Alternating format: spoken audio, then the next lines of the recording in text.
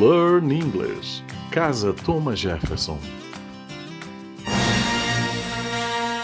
Olá, amigos da Casa Thomas Jefferson. Aqui é a professora Aline Dina e eu venho hoje conversar com vocês sobre uma curiosidade interessantíssima.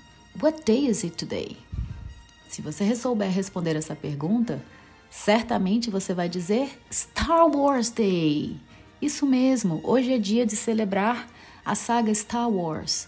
E você sabe por que ela é celebrada no dia de hoje? O dia 4 de maio foi escolhido pelos fãs como dia de celebrar a saga Star Wars por causa de um trocadilho com a língua inglesa. Ao responder à pergunta What day is it today? Naturalmente diríamos It is May the 4th. Ou seja, May, the 4th. The Force. O trocadilho é sensacional. Que a força esteja com você. May the Force be with you. Os fãs logo entenderam esse trocadilho e passaram a então falar May the 4th be with you.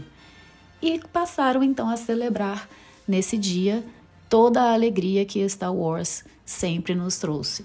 A primeira vez que o trocadilho foi utilizado foi pela imprensa britânica, no dia 4 de maio de 1979, quando Margaret Thatcher foi eleita primeira-ministra daquele país. Um dos jornais locais publicou na sua manchete May the 4th be with you, Maggie, desejando todo sucesso para a nova primeira-ministra. Já a primeira celebração dos fãs aconteceu em 2011 no Canadá. Desde então, o dia 4 de maio passou a ser Star Wars Day. Então é isso, pessoal. May the 4th be with you.